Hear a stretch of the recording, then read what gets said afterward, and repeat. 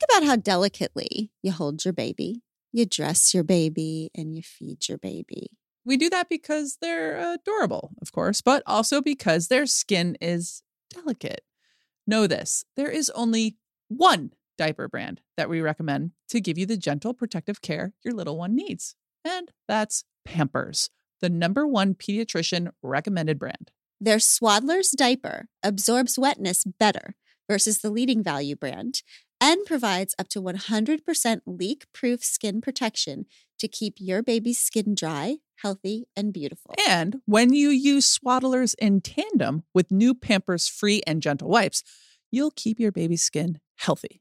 The wipes are made from 100% plant-based cloth, and you won't have to worry about tearing. With Free and Gentle, mess meets its match. That's right. So download the Pampers Club app today and earn Pampers Cash. Redeem your Pampers Cash for exclusive Pampers coupon savings and rewards. Okay, so you know I love good wordplay. And Third Love is crushing their wordplay here. When you have a bra that pinches or slips or just isn't comfortable at all, or is comfortable but isn't your style, you've got Brablums. How excited was Third Love when they thought of Brablums? Well done, Third Love. I see you. When you wear Third Love bras, you've got no problems. They fix the problem of size exclusivity with their famous half-cup sizes that revolutionized the industry by giving more options to find a bra that fits. And they fixed the problem of guessing what bra will fit you with their virtual fitting room and other helpful guides. A bra size chart, a Bra 101 education section that's basically an FAQ for all your burning questions, and a ton of great reviews from real people. My sister just texted me 99 problems, but pinching isn't one. It's time to get your problem solved. Visit thirdlove.com and get $15 off your order with code podcast15. I walked through fire, I came out the other side. Welcome to We Can Do Hard Things. This is going to be a fascinating episode. Today, I want you all to know that we are going to talk about some hard things. One being cults and other organizations who are, as our guest would say, a little bit culty, including detailed discussion of cult culture and sexual coercion. Now, I want you all to understand that I am slightly obsessed with cults. Yes, me too. And high control groups. And me too. NXIVM really got me. Yep. Here's the thing. I don't look at it as like a salacious, how could you get involved in this situation when I watch this stuff or learn about this stuff? I think of it as a way we can all learn about how control groups work and how mind control works and how, all you have to do is look at our country and the divisiveness and see how people can control other people's thinking, smart people, seeker people, and the effects that has, and how we are all, a lot of us are in groups that are a little bit culty. Yeah. Yes. Okay. That was Sarah. Absolutely. Okay. Sarah Edmondson is an actor, podcaster, author, and cult recovery advocate. Sarah has starred in a number of TV series, yet she is most recently known for her real-life saga, escaping the multi-level marketing company, important to note that that's what they really are, NXIVM, and DOS, a secret sisterhood within NXIVM, which can also be seen on HBO's The Vow. Watch it. Abby and I may have So watched good. it twice, the entire thing twice. Sarah's memoir, Scarred, shares her true story from the moment she joined NXIVM to her harrowing fight to get out and bring its founder to justice. Sarah co-hosts the podcast A Little Bit Culty with her husband, Anthony Nippy Ames. Nippy and Abby and I go way back. I mean, we've probably spent more time with him than you have with this. I think it's true. Yeah. And lives in Atlanta with her husband and 2 sons. Sarah, thank you for joining us. Thank you so much for having me. I have to say, this has been in my virtual vision board for a very long time, probably since Untamed came out. And I just knew that we would talk one day. I didn't know when, but I felt it and I visualized it and fantasized about it. And to have it come true like this is truly very meaningful. And I'm grateful to be here. I'm going to try not cry too much. You don't have to try. Yeah, Okay. we do crying a lot here. Let's go back, Sarah, to Yes. I would love to spend some time talking about the specifics of what happened to you and then what happened to them because of you, Yes. which is amazing. And then let's get into like how we can all freaking learn from this experience. This is a meaningful Venn diagram for me because Untamed is largely about how do we create lives and relationships and families and communities where people are held by belonging, but also free. Because in so many groups, we are not just cults, but like all groups, we have organized human beings in a way where we get to choose our individuality or choose our belonging, but we often don't get to do both in families, in churches, in companies. So this is a fascinating conversation to me, and I think specifically to this pod. So long ago, in the olden days of yore, you were living in Vancouver. You were a struggling actor. Yeah. You were setting all your intentions. You were a seeker and a half, like me and Abby. Yes. Seeking. Where's my purpose? Where's my people? And you go on a cruise. Yes. And then tell us about what happens. Probably also listening to the Indigo Girls at the same Yes. time. Of course. Yes. Of course. So I'm going to this cruise with my boyfriend at the time, who had also been struggling with, like, is this the guy I'm going to marry? Or are we going to work through our stuff? What's my purpose? All the things you just said so beautifully. And I meet Mark Vicente, the director of What the Bleep Do We Know, which at the time, in the yonder days of yore, 2005, this was when this was a really big film. And it was a film that shifted consciousness. It's my favorite And movie. she It was loves my it. favorite Yeah. movie. Okay. So 100%. there you go. And I had set the intention of going on this cruise and finding my purpose. I knew I was going to be with a bunch of spiritual people. And I was seated across from him, where I basically had a conversation with him that changed the whole trajectory of my life. And he had just come from an NXIVM training himself. He wasn't a coach or anything, but he'd been a student and had a profound experience, and asked me a couple of questions that shifted my belief system around love and attention. And I'd been really sick, and I had this recognition, or they would call it an integration, an aha, that, oh, I was just trying to get love and attention from my boyfriend through sickness. It was just how I got it from my mother. And that's an old pattern, and blah, blah, blah. And in the mix of this 1 week, by the way, it was in the Caribbean. So this beautiful surroundings with all these spiritual people, and I'm looking for my purpose. And Mark Vicente basically tells me about a group of humanitarians that are trying to change the world. And we're all doing these incredible projects. And the main thing that drew me to him wasn't even so much about, like, I know he mentioned Keith, the leader, who is the smartest man in the world, blah, blah. That didn't draw me. It was the community. I thought I'd found my wolf pack, and I was, so excited about that. But also I really loved him. I really looked up to Mark. And I thought that if I could transition from the kind of fluffy acting that I'd been doing to pay the bills into media that shifts consciousness, as with him, then that would be more meaningful. And that's really what I wanted to do. So he could have really told me that he was doing anything, and I would have been like, I'm on board. Like, I want to work with you. I want to do what you're doing. And that was the beginning of him introducing me to executive success programs, which is, we didn't refer to it as NXIVM at the time. It was ESP. And I really jumped in. I had on my website and all over my room at the time, Leap and the Net Will Appear. So I was doing that and not researching, which is something I recommend to everybody now. If they're going to join a group, research. And the net did appear for some time, but then it disappeared.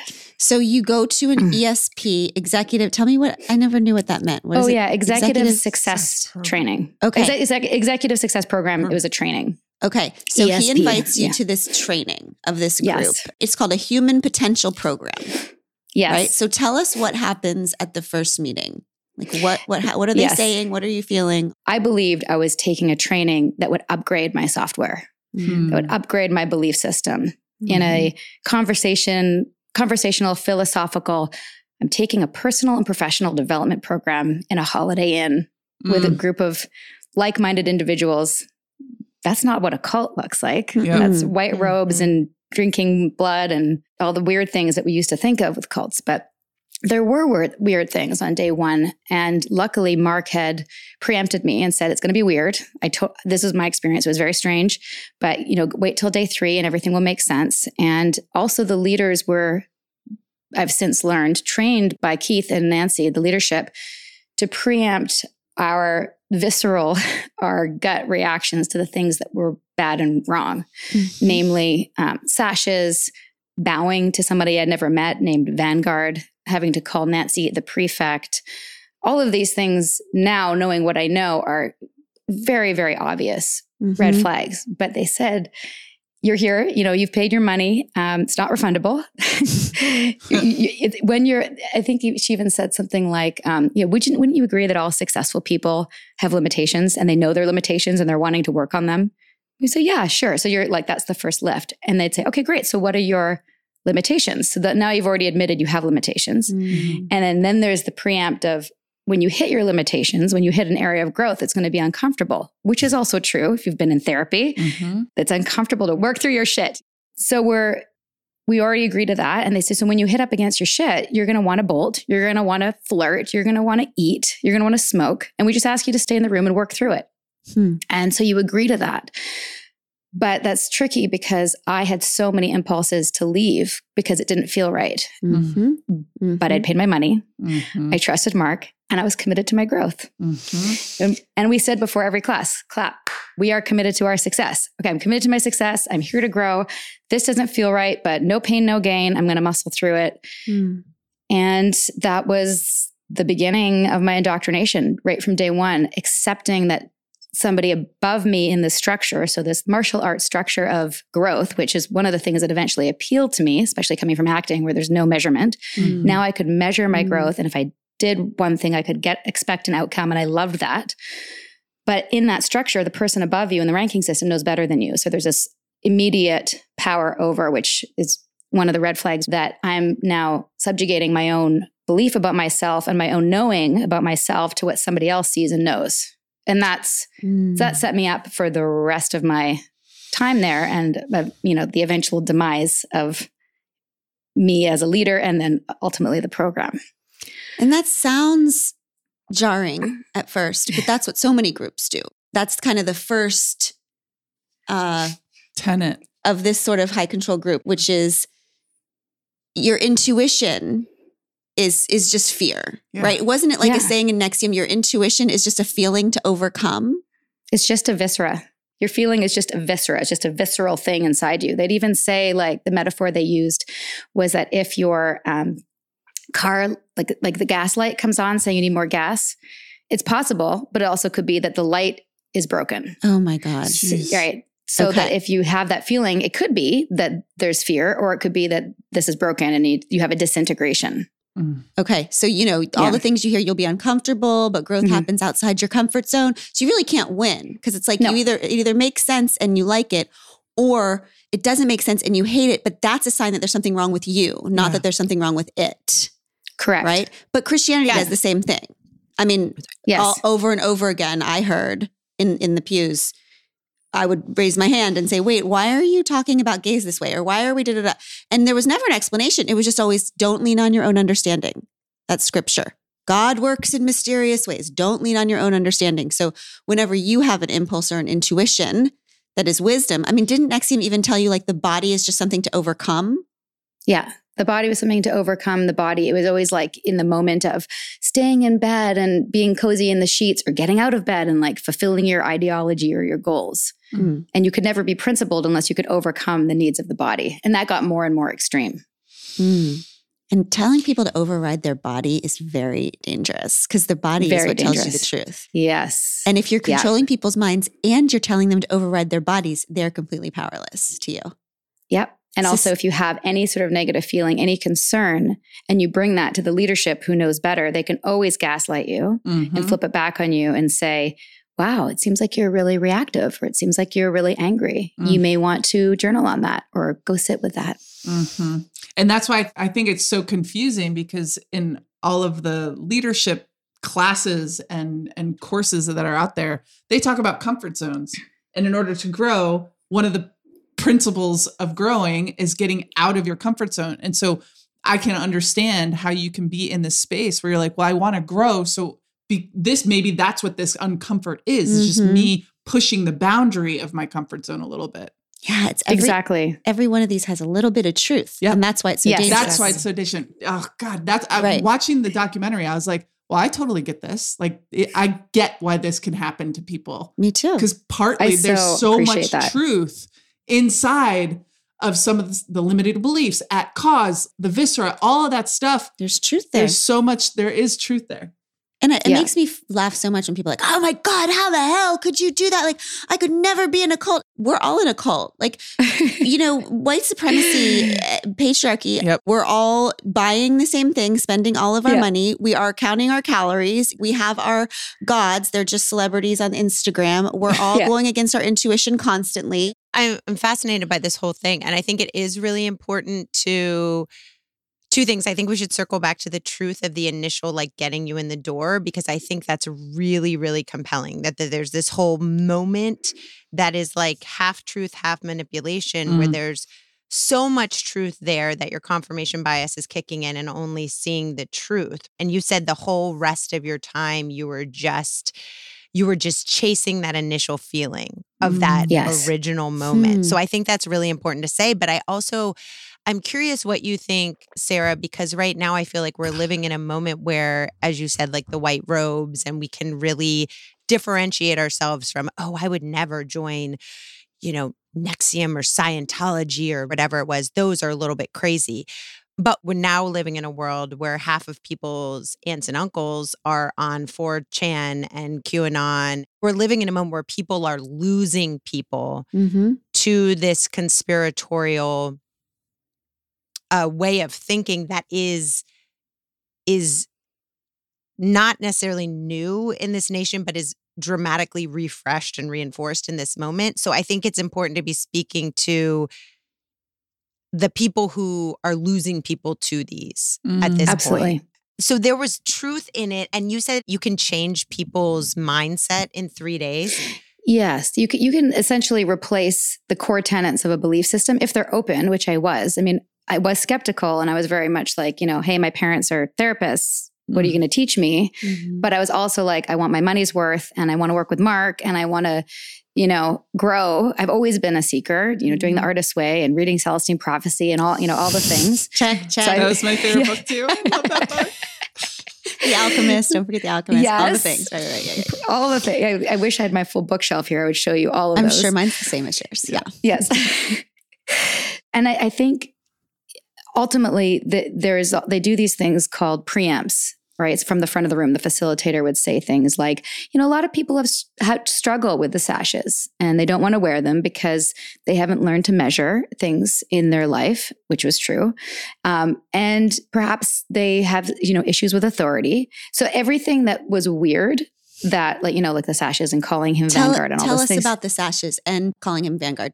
So NXIVM had this martial arts system of growth. You would wear a white sash, this like 4-inch by 4-inch long, really just tacky, to be totally honest, piece of satiny cloth around your neck. And when you grew enough to become a coach, which required hitting certain benchmarks in your growth and in your ability to recruit and in your level of education, there was 3 things which seemed very measurable. And then you'd go to the next level, which is proctor, orange sash, and then senior proctor, green, counselor, blue, and senior counselor, purple. And there was a whole bunch of others that nobody ever hit. Nancy was a gold sash. You'll see that in the vow. And Keith was a double white as the perpetual humble student. Right?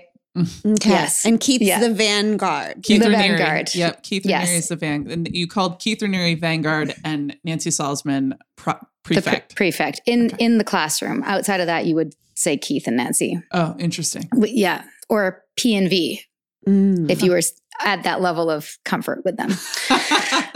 And explain to us what you believe the purpose, from knowing what you know now. What was the purpose of the sashes? Well, with everything, there was like what I thought it was then and what I think it is now. Right. What I thought it was then was the first time an inner process like psychology could ever be measured in a scientific way, quantifiable, verifiable, peer reviewed. So we thought that was like revolutionary. and that it would be such a gift to the world if we could actually measure people's internal growth and happiness. And basically, it was the path of joy. Like if you could get to the end, you'd be enlightened, like Buddha. And that was the goal, to be integrated, to be non-reactive, to break through all limiting beliefs, and this path would measure it. I believe now, and I think this is a chapter in my book where the last time I saw Keith, he said, he was trying to get me to perform in some video where I was doing some like recruitment thing. This is the last time I was in Albany. And he said, make sure your state's up. You need to be excited because it's really the illusion of hope. And I couldn't wrap my head around that at the time, what he was saying to me. But later, as I woke up, I realized that the whole thing is an illusion of hope. This is a path that you think you're on to gain success and to grow. And it's just like with MLMs and why I equate MLMs and cults. And I know that many of your listeners are probably in MLMs, and this might be hard to hear. What's an MLM? Multi-level marketing or pyramid scheme at its worst, or network marketing where someone's selling you protein powder or greens juice or skincare or leggings. Yep. And it's in a pyramid structure. Only people who make the money are at the top, Yep. and the people at the bottom never do. There's this illusion of like, if you work hard and you're happy enough and you use the tools, you too can, have your dream life and buy a Hummer and move to Hawaii or whatever it is that they're peddling, right? Like that's the image on the newsletter. It's like hope. Financial freedom and health and wellness and all those things. So I believe that it was just a structure to keep people motivated to go to the next level and dangling the carrot of growth, if that was important to people. It really did seek out seekers like myself, idealistic people who wanted to make the world a better place and evolve themselves and be in this community of like-minded humanitarians. And it's hard for me not to roll my eyes as I say that now, because I know what it really is. But I think that ultimately it was to maintain the structure. When you are with somebody in NXIVM who's a higher rank than you, they can always pull rank, and what they say goes. And I'm certainly guilty of it as well with people that were lower rank than me, as I was trained to do.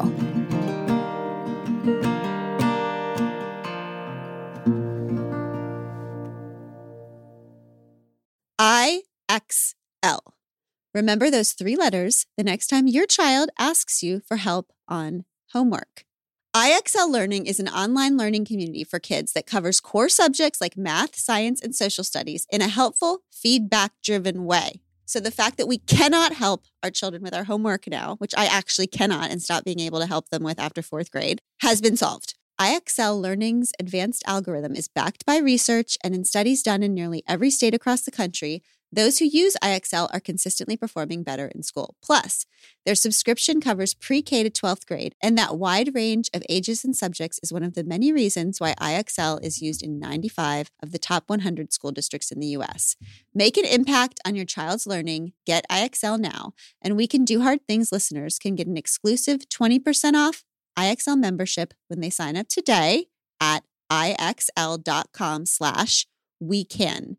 Visit IXL.com/wecan if you cannot help your child with their homework anymore.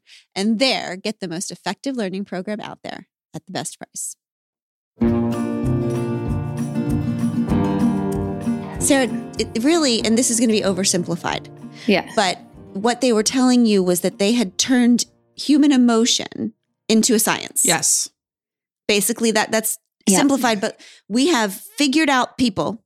It's a science, it's measurable, it's all the things. And we are going to teach it to you, and you're going to be the people that solve people. And then it becomes evangelical. Yeah. They gave it to you as, first of all, this will fix your life. And this will also fix the world. Because we will go spread our message. We will spread the good news, is how the Christian people would say. Yes. And then your job was to bring as many people in the fold as possible. Yes. But the challenge is the people in power know that it's bullshit and that it's controlling. But everybody else doesn't. And I think that all the time about like fundamentalist evangelical Christian, like there's a lot of people who believe in it. They think they're doing good. They think they're doing good. They have pure hearts about it. The people in power usually don't. They know it's bullshit. They know it's the illusion of hope. Right. Yeah. But that's what they were telling you, they'd solve people. And you believed it. You were like, they have fixed humans. Yes. There was even a line of like, imagine if the world leaders had this curriculum. They wouldn't bomb each other. Mm-hmm. We'd all be a one big happy family. That was the goal.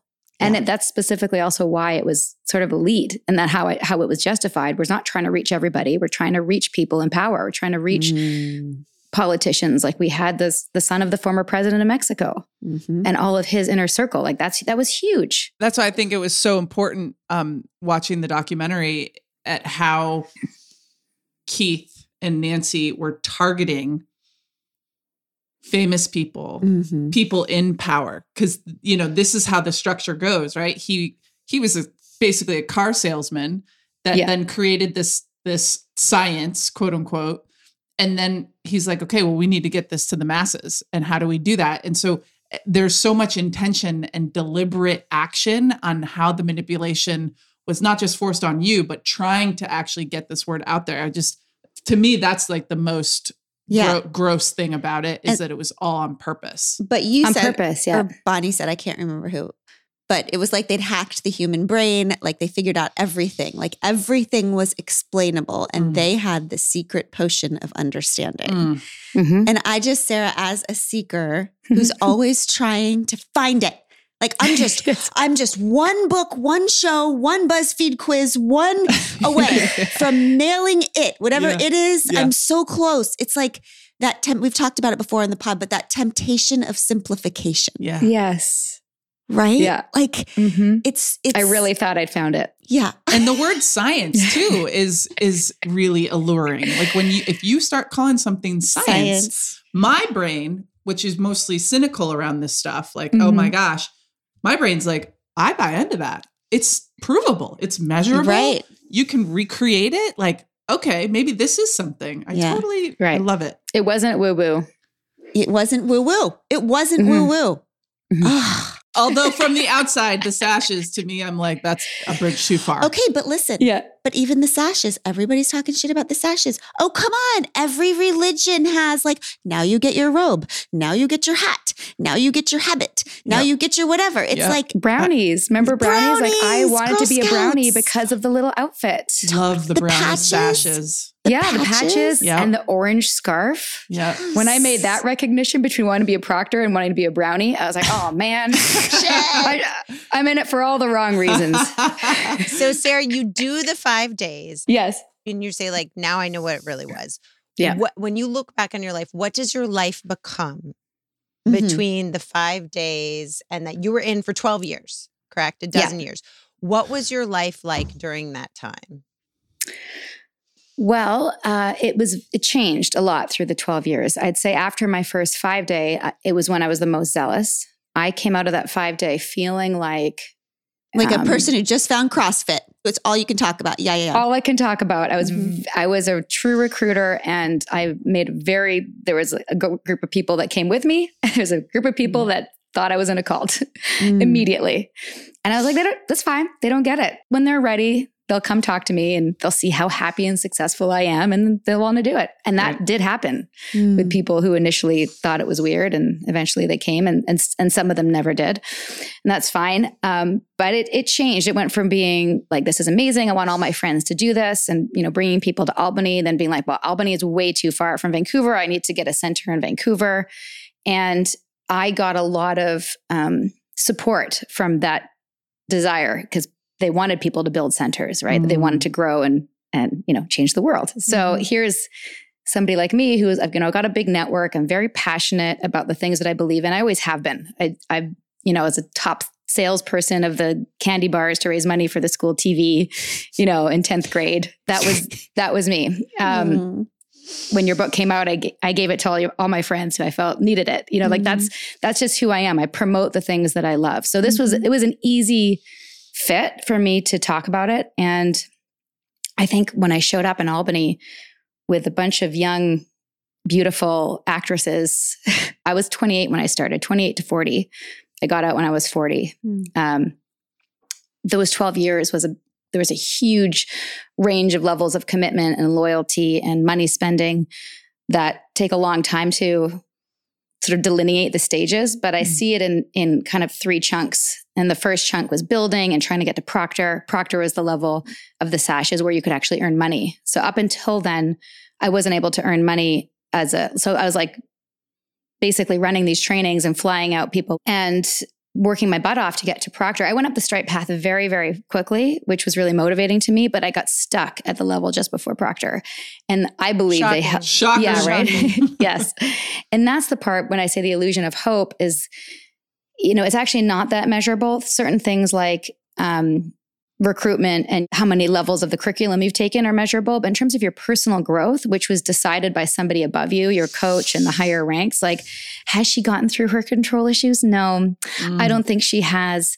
Is she still concerned with people liking her? And as she's still those were the things that I was working on as a person, but they determined if I'd worked through them enough. And so they could always say, well, you haven't really gotten this nugget yet. And that was always what was used against me when I felt ready. And if anyone ever expressed that they were ready to get promoted, it meant that you were definitely not ready to get promoted. You'd only get promoted if you weren't like attached or vested, was the word in NXIVM, to the promotion. So you had to pretend that you didn't care. And then I had to be like kind of covert about like making sure that my coach knew that I was ready for promotion. And it was very challenging. And they kind of controlled your life. It seemed like everyone who got deeper into this found themselves, all of their time suddenly taken by this. What people are listening don't know. You were with this group all the time, every day, morning until night, correct? Correct. Only difference for me and say somebody like Bonnie or some of the other people that moved there, if you're watching The Vow, the people that are still loyal to Keith, if you can believe it, that there is a small group, those people moved to Albany. And I think ultimately the thing that saved me is that I didn't move. So whilst it was my passion and I even like slowly gave up acting, I also never left Vancouver. But I spent day in and day out coaching people, working with people, filling trainings. Like literally I'd be brushing my teeth before getting into bed and being like helping people with their goals. I ate and I breathed and I slept NXIVM, but in Vancouver. So I think when later, cut to 12 years later, when shit hit the fan, I had something to go back to. And I had a family that never cut me off. And that was a strategic move on their part. And we can get more into that later in terms of the recovery. And there was no compound. A lot of people think that these cults have compounds. There wasn't, but there was a very close-knit community in Clifton Park and Albany. And the people who moved there and gave up everything, which is a huge red flag, by the way, if somebody asks you to do that, those people, they got messed with way more than I did. And I think in many ways, they kind of left me alone because I was such a good recruiter and I was just constantly sending them fresh blood, for lack of a better word. In fact, that's what Keith used to say. And in the getting people there and taking up all their time and this becoming their community and their money, that's another way of controlling because you can't leave if your whole entire life is invested in this thing. So you have a baby. And I thought it was really interesting that you framed it this way, but you felt like maybe they sensed that your loyalty was shifting a little bit to this baby and family. And that is the time where your best friend in NXIVM, Lauren, approaches you. And she says what? She said the same thing to me that Keith said to her, which was, how important is your growth? And what are you willing to do for it? And she says, anything. And let me back up for 1 second. Before she comes to me and after I'd had Troy, I was a 3-stripe proctor, which meant I need to get 1 more stripe on my sash before I could get to green, which is another place that they stalled me for 3 years to get to green sash, which there was only 12 or 13 of in the whole company. So it was like the highest level of people that were alive. Some of the purple sashes had passed away, which is a whole separate story. So the fact that they promoted me from 3-stripe proctor to senior proctor literally had a newborn with me and they promoted me. It was like, what? But I found out later it was a motivational promotion. They wanted to keep me motivated. Of course. And that worked for a little bit. And that allowed me to keep my center and to be the green overseeing the center, which won't mean anything to people unless they are like super NXIVM diehard nerds. But that was the first motivation. And then, I felt stalled on my personal growth. And when Lauren came to me, and had it been anybody else, had it been Allison Mack or anyone else involved in DOS, I probably would have said no. So they were smart to send Lauren because I trusted her. She was my best friend. She married Nippy and I back in 2013. And she was like the person I would go to for everything. Like in the many ways, people idolize Keith and idolize Nancy. I probably had that more with Nancy and more so Lauren. Mm. Okay. Even though we were like the exact same age, she was the head of education, and I just trusted her. So there was no reason for me to ever doubt that she didn't have my best intentions. Okay. In mind. So she says, how much do you want to grow and what are you willing to give up for? Or what are you willing to do for? What are you willing to do? I was like, well, anything. And then she says what? So I want to tell you about something that's incredible. This is me paraphrasing. An incredible thing that's super exciting and like totally helped me more than anything that's ever helped me in NXIVM. Nothing to do with NXIVM. And I want to tell you about it before I can. You have to give me some piece of collateral, which is also might sound bizarre to your listeners, but collateral had been introduced a few years prior as something that we all did to put something down against our word, like something you put down as a weight against your commitment. Okay. So this is something we'd been doing for a while. So her asking me for that wasn't that weird in that time period. And I gave her a written confession about a bunch of stuff that I had done in my 20s that I didn't want the world to know, that she would hold to make sure I never spoke of the secret. She sent that to somebody, a picture of it to somebody, which I now know was Keith. And the feedback was that it wasn't bad enough. It wasn't damaging enough. And so I had to lie and say worse things. Again, for her just to hold, not to release, but just for me to keep my word. And that's when she told me about the secret society and this group of badass bitches that were going to change the world. And just like the men had the Freemasons, the women were going to have something. It was nothing to do with NXIVM. And we were going to uphold each other to the best versions of ourselves and keep each other in check and just take everything to the next level. And it all sounded like kind of crazy, but also kind of fun. Mm-hmm. And interestingly enough, I heard you say you were furious about the Trump election. Mm-hmm. Like this actually felt to you like something women empowering. Yes. We're going to get together. We're going to change the world in that vibe. Yes. And this is something we'd always talked about in other curriculums in NXIVM, is that like what you vote for matters, and not just in politics, but what you buy and where your money goes is a vote for something. Or if you boycott it, that's a vote too, right? Mm-hmm. So this was like, where are your votes going? Who are you working with? That part sounded exciting. And I was, like in. And also the fact that Lauren wanted to mentor me, and she said that I would be, and this is where it started to get weird. Like, okay, I'm going to be your master and you're going to be my slave. Okay, so stop there. Okay, yeah. This was also called DOS. Right. So this is DOS. What DOS. Sarah's being initiated into, what she's getting collateraled into is a group called DOS, which stands for, we thought it was dominant over submissive. It is not, correct? I can't even remember. Dominus, whatever the hell. Obliquus, sororium, something like that's basically right. When we found out later, master over the slave women.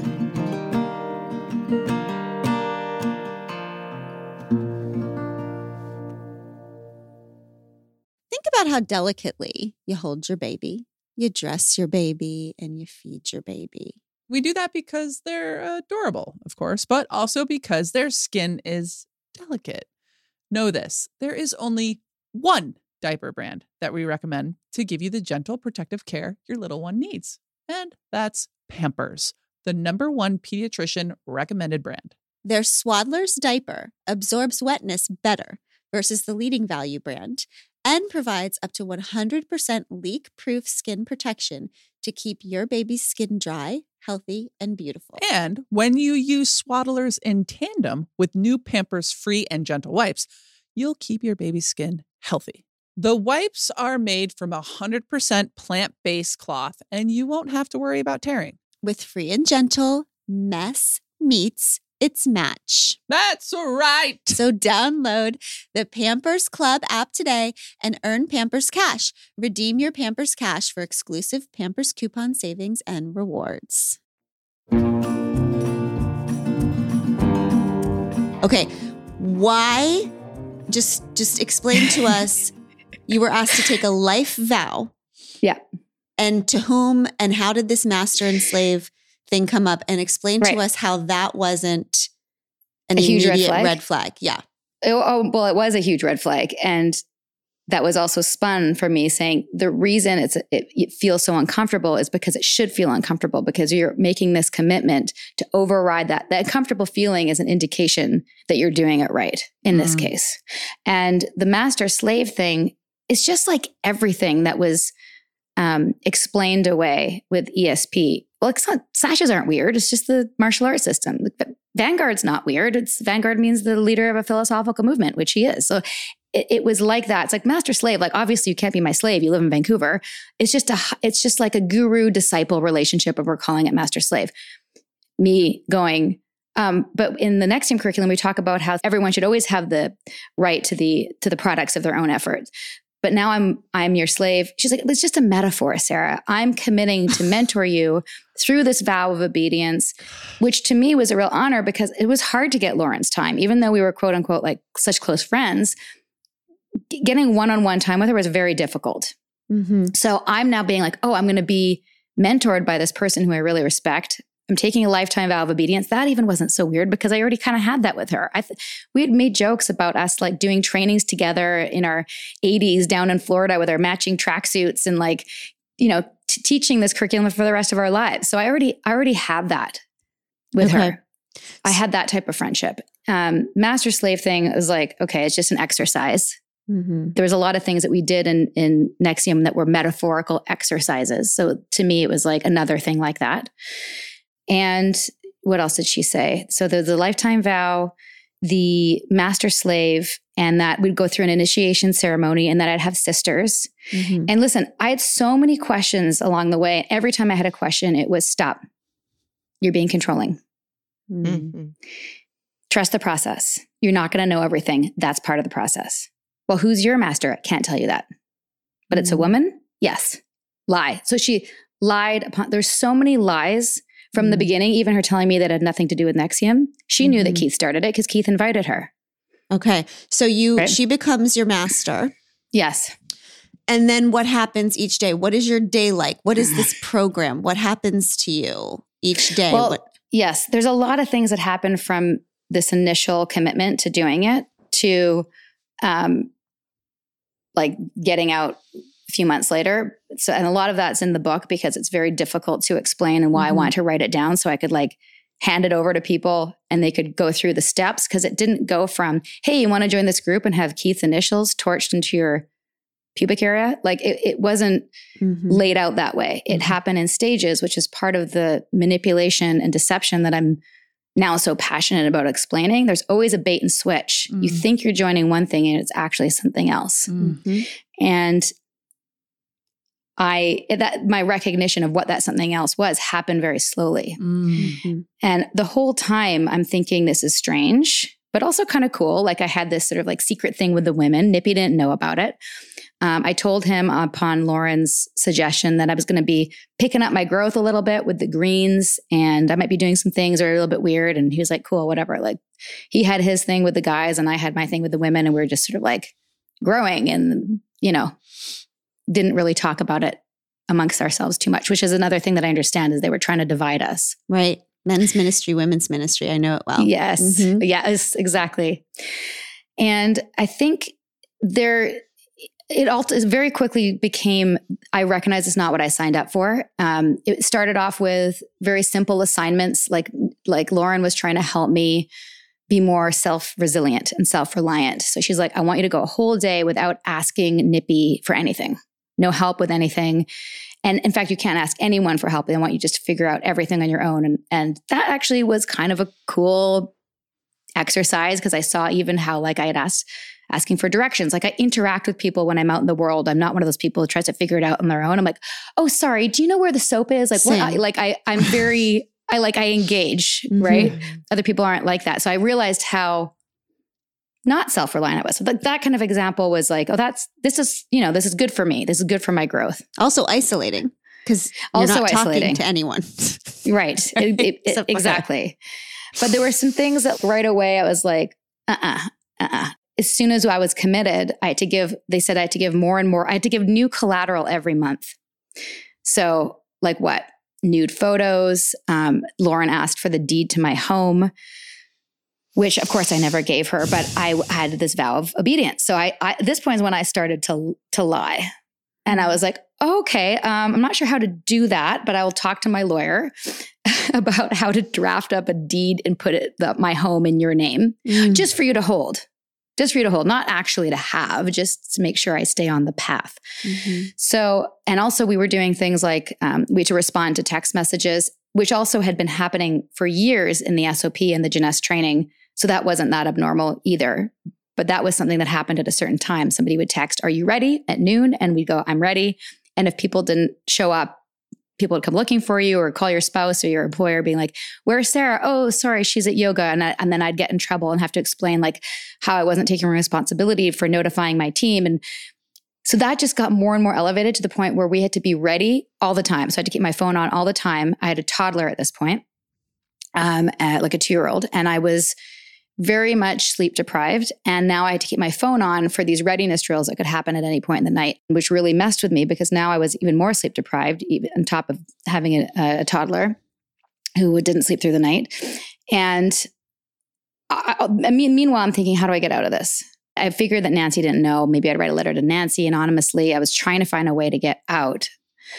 And Sarah, I don't know if this happened to you, but there was a lot of food things. There was a lot of, right away, people would say that the women that are being initiated into this are too heavy. And the master would start controlling the person's calories. And you started noticing that everyone in DOS was getting thinner and thinner. What the hell was that about? Yeah, I think the food thing and the calories started even way before DOS. The women of NXIVM were always obsessed with their weight and being skinny. And every time I went to Albany, they were on a new diet. They were juice cleansing or doing raw veganism or doing keto or something. And they were all doing it. And like there'd be just somebody the women, right? Just the women. Just mostly the women. Yeah, I didn't really notice it with the men. It was something that I never went through. But I saw it and I saw people getting thinner and thinner. And I knew of a couple of people who were bulimic and people doing diuretics. And I found out later, of course, after leaving that was all for Keith. That these are people that he was having a relationship with and he wanted them to be like 100 pounds. Wow. He was manipulating their diets. So this gets weirder and weirder. You get more and more controlled by these text messages. You have more and more collateral on the other side. So while your intuition is yelling at you, you're also more stuck than you've ever been because they have everything on you, right? Yes. So you're... Then that comes initiation day. And I don't want you to get too much into the details, because I want you to protect yourself. Thank you. In your safest way, explain to the Pod Squad what happened that day. Sure. Yes. And I have to keep a kind of bird's eye view. If I go into the visceral of it, it just is super triggering. But I think what's important, like what if I could pass on to your Pod Squad in terms of something that's relatable, is that it's like any moment, it's like extreme peer pressure. Mm-hmm. There's something going on. You know you don't want to do it. You feel like there's a major downside if you don't do it. And the downside for me is that my collateral would be released because I'd taken a vow of obedience and now my master's saying, this is what you have to do. This is the initiation ceremony. And just to backtrack for a second, for me to accept this invitation after when she first told me, I had to give more collateral to what they called being fully collateralized. And one of the things was videos of me being disparaging against the people I love most. Mm-hmm. My husband, Nippy, my mom, my dad, my brother. And these videos were set up in a way that Lauren was holding the phones to make it look like I didn't know that she was filming me. So I'm like, oh yeah, Nippy's so blah, blah, blah, my mom, just shit talking them. So that they knew, Lauren knew that my family is very important to me. And that was the worst. But people had different types of collateral. People, like there was a lawyer who had a letter about how she planted evidence. There was people really revealing their family's deepest secrets. A lot of very, very graphic sexual videos that were made, close-ups of genitals taken to go, by the way, to Keith, which infuriates me. And I'll get to that later when I recognize that and how that fueled my escape. Mm-hmm. This is the first time I met my, quote, sisters. I was asked to get naked in a room and put a blindfold on. And Lauren led me downstairs. I was in her home and I took the blindfold off to be sitting in a semicircle with 5 women that I knew from NXIVM, but it didn't know well enough to be like, oh, cool. We're all naked, sitting cross-legged with candles on a sheepskin rug. Like, okay, this isn't weird. And then Lauren going, guys, you have to get over your body issues. Just get over it. Like this is all natural. We're sisters now. Then we put our clothes on and had like a potluck. A pot unluck. Yes, exactly. Yeah. And then she blindfolded us again and drove us around the neighborhood and brought us into Alice and Mac's house, which I recognized right away because I was cheating and looking underneath my blindfold and I recognized the carpet. I recognized the smell. I've been to her home enough that I knew Allison's scents. And I was led into a room where it's just a massage table and very basic furniture. And we were told to get undressed. Everyone got undressed except for Lauren and a woman who is like a doctor in the community. And that's when we found out that we weren't getting a tattoo, as I'd been told, that it was actually a brand and it would be done without anesthetic. I knew that it was going to be something, I'd been told it would be painful. Like I assumed the tattoo was going to be painful and this would be a bonding experience. But the details of that were left out. The main detail being that Lauren told us it was a symbol for the elements, that there was a horizon and a symbol for the mountains and the water. And that was a commitment to our growth and a connection to ourselves and our sisterhood and the earth and all this bullshit. And then we went through it. And the first person who lay on the table, I mean, see, I can't help but, of course, if I connect to it, but I have to say it like it was torture. It was like watching somebody be electrocuted. Her flesh was cut open with a cauterizing iron. It's not a brand. Like even what they do to cattle, I think is more humane than what was done to us. And it took about 45 minutes for her. And it wasn't 45 minutes of consecutive cutting. It was like she'd do a line and then she'd have to stop. And Lauren was reading, it sounded like scripture, honestly. It was all about like guru, disciple, and devotion, and master and slave, and higher principles, and character, and honor, and all this like word salad-y bullshit that I could not even tell you if I could remember it, because we were disassociated, and not even as disassociated as when I went. And by the time I went, I think I went third or fourth. I don't remember. And meanwhile, the whole time I'm going, how the fuck do I get out of here? I don't have a car. Nippy had dropped me off at Lauren's hours earlier. It's dark. If I run with maybe I could call a taxi. What am I going to say? Meanwhile, I'm thinking, I committed to this.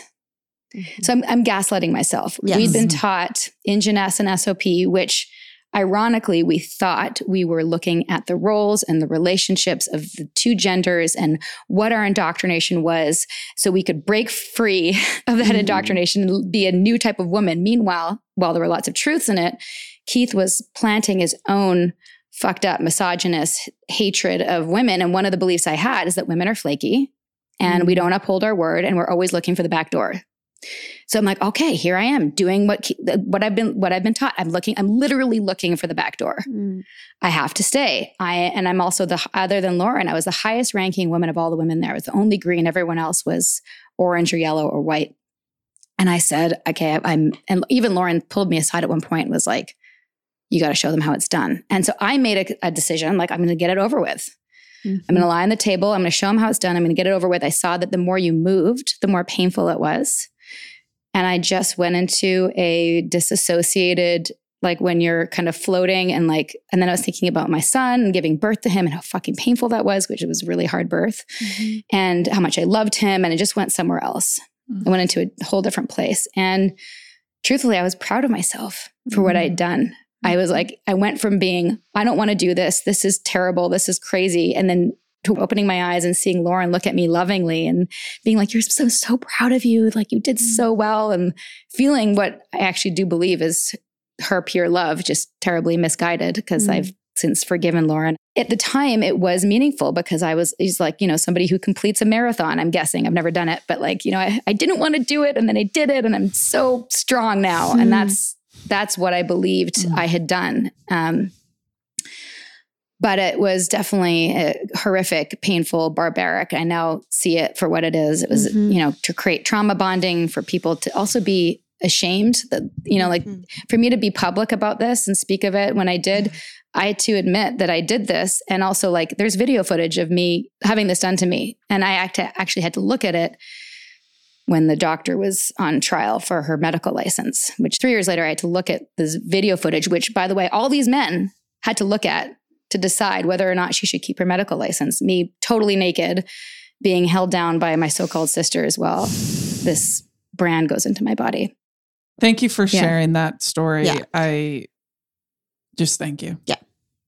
Yeah. It's something that obviously I wish I'd made different choices. I wish knowing what I know now, I probably wouldn't have ever even taken the 5-day because I felt pressured to take it. And I'd be like, oh, you're pressuring me and making me feel like there's scarcity here to get me to do it. And no, thank you. That feels wrong. And I'm going to trust my gut. So like, I know that about me now, knowing what I know. But at the same time, it's had to happen for me to wake up ultimately, even though I didn't wake up right then, I woke up.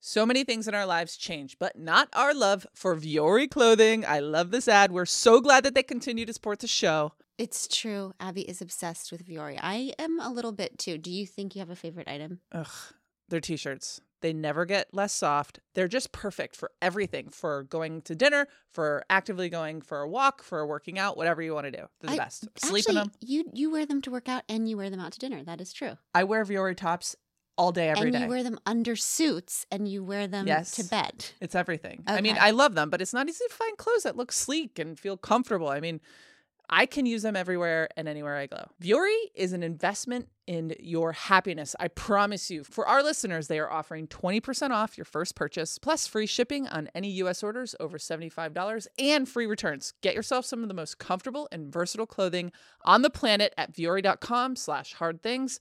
That's VUORI.com/hardthings. You won't be sorry. So you go through the initiation. You have this horrific experience, but you reframe it as we do. As a survival technique. You reframe it in the moment because we are not people who want to frame things as we're a victim. And especially not in NXIVM when you're indoctrinated to think there is no such thing as a victim. Yes. Correct. If you feel like a victim, that's because you have done that to yourself. Mm-hmm.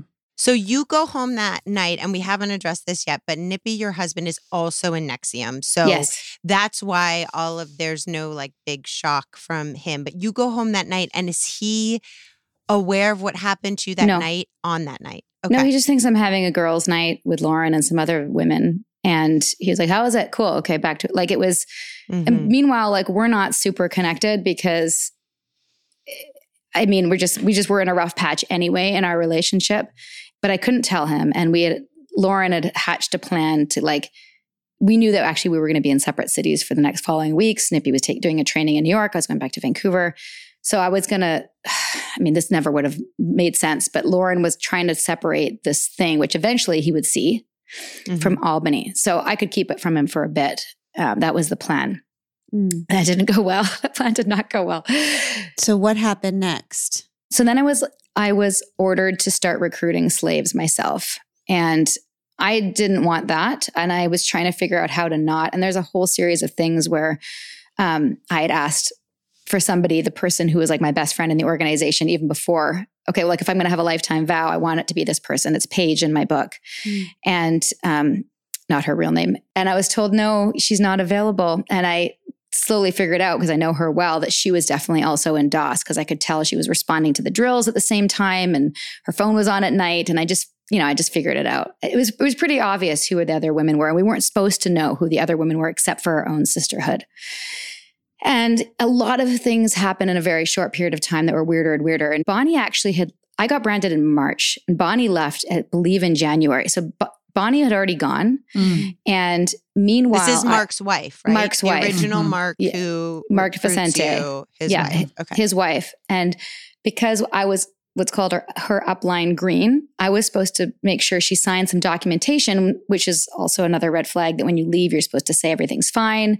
And it's essentially a gag order that you're not going to speak of anything that ever happened ever in NXIVM. And she wouldn't get back to me about that. And at the time, I was totally happy for Bonnie that she was going back to LA to pursue her dreams. Meanwhile, everyone else was like, shit talking her and being like, how dare she? Like, she's a proctor, she's got responsibilities.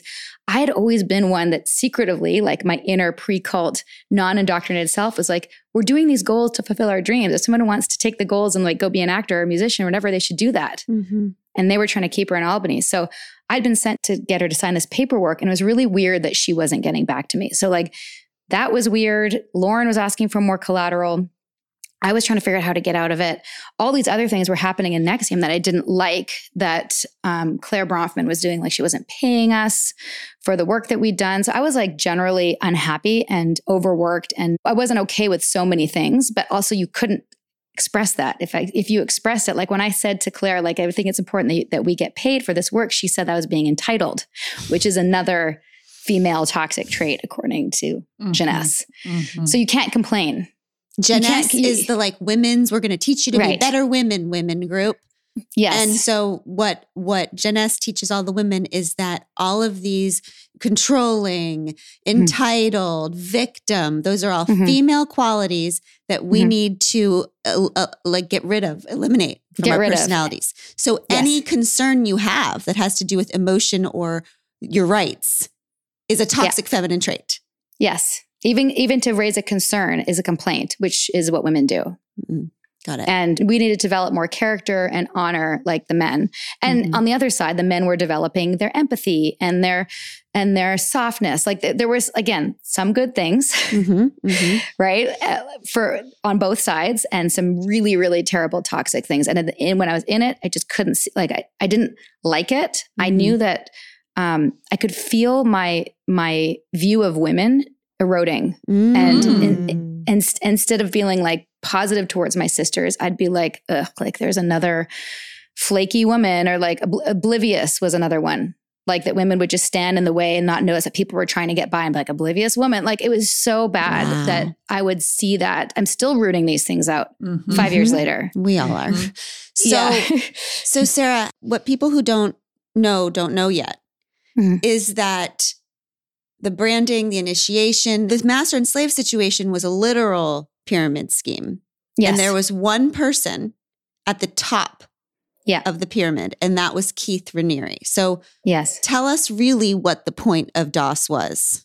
For Keith to lock down his women and to secure loyalty. Just before DOS started, if you look at the timeline and the history of NXIVM, one of his right-hand women is Kristen Keefe, who did all his legal stuff. And she was the mother of the child that he denied was, we thought it was like a child that was brought in to be raised by the community, but it was actually Kristen's child and Keith's child, but that was hidden. We found that out later. Wow. So Kristen had left in the middle of the night with their child and was like on the run. And I think he realized that he couldn't count on these women to stay. And I've since spoken to women who were in his inner circle before DOS. And she said when she learned about DOS, she's like, well, that was just a formalized version of how things were before. Oh. He had collateral on them. They were all at his beck and call, and they weren't saying, yes, master, I'm ready. But that's essentially what it was. They had to be available to him whenever he wanted. And he basically formalized it. And he had told Kristen, who told me when I got out, that he'd wanted to start a blackmail multi-level marketing, MLM. So a pyramid based on blackmail, which is what he did. That's what he did. And he was having sex with, I don't think you got this assignment, but many of the new slaves, their assignment would be, yours might have been, don't ask for help. Some of these women's assignment would be go seduce Keith Raniere. So there were certain women in DOS whose job was to be available to the Grand Master sexually. Yes. And that's ultimately what woke me up to skip to that. Bonnie helped Mark get out, and Mark started to see what was going on in Albany, keep in mind, I didn't live in Albany, so I missed a lot of this stuff. Meanwhile, Mark was leaving at a time when, even though I wanted out of DOS, my lease was over in Vancouver, and I was looking at a new lease space, which meant like committing to another 5-year chunk. And Mark's my business partner, and Mark's like, yeah, I'm leaving. And I'm like, what the fuck? Why are you leaving? And he wouldn't tell me unless I signed an NDA. And under that NDA, he shared with me what he knew about these assignments. And he'd found out about that through some people that had confided in him in Albany. So he knew about the sex. And under this NDA, I somehow eventually felt comfortable to tell him what I knew about the branding. But if you watch The Vow, it takes some time for me to gear up to that because I'm so afraid to have my collateral be released. And I'm saying things like, well, if somebody was in this group and it was secret, how would they let somebody know? Like I'm trying to hint to him. I remember that. Yeah, so eventually we have an open conversation where we share what we both know, because we'd all been siloed, which is a lot of how these groups operate. Nobody knows what the other groups are doing. It's like a terrorist cell. Yep. Right? And when they start talking to you about this, when Bonnie and Mark start talking to you about this, like, what the hell, this isn't right, you resisted it because you said, if I took in what she said about him, about Keith Raniere, if I question him, I'd have to question everything about me. And I think that is so important. That's why people, they think that the first question about the group is like the little Jenga piece, that if I pull that out, my whole ideology, my whole community, my whole life will crumble. So we avoid the obvious red flags. Yes, it's a self-preservation piece. And that's why I believe that there's still people who are loyal, because if they really admit that they were duped, they have to recognize that they were wrong. And that's obviously a huge shit sandwich that I've had to eat multiple times over the years, but also that they were duped and that they were abused and that they abused people. Yeah. And they were part of not something that was good, or though there was good, but was also very, very bad. And that's, who wants to admit that? So that's why they're doubling down. No, Keith is good. Keith is good. Keith's misunderstood. That bad stuff's not true. That's all evidence planted by the FBI. All those women are lying. All of them are making it up. So when they're saying Keith is good, what they're meaning is, no, I'm good. I'm good. Yes. I'm good. Yeah. Just to add one thing that I've recently learned about is that a lot of these leaders know that people won't talk about it, as I am now, because there's so much shame involved. And the shame is induced by the naked videos and the women that stuck through it to the end. We're going down to Mexico. This is after he fled. I'm skipping a little bit ahead into the future. You know what? Let's stop there. Pod Squad, we're going to stop here. We're going to come back with Sarah because I just need to know more things. And I'm sure that you do too. And this is a super important conversation. So we're going to stop there. Come back next time. We'll be back with Sarah Edmondson. We love you, Pod Squad. We Can Do Hard Things is produced in partnership with Cadence 13 Studios. Be sure to rate, review, and follow the show on Apple Podcasts, Odyssey, or wherever you get your podcasts. Especially be sure to rate and review the podcast if you really liked it. If you didn't, don't worry about it. It's fine.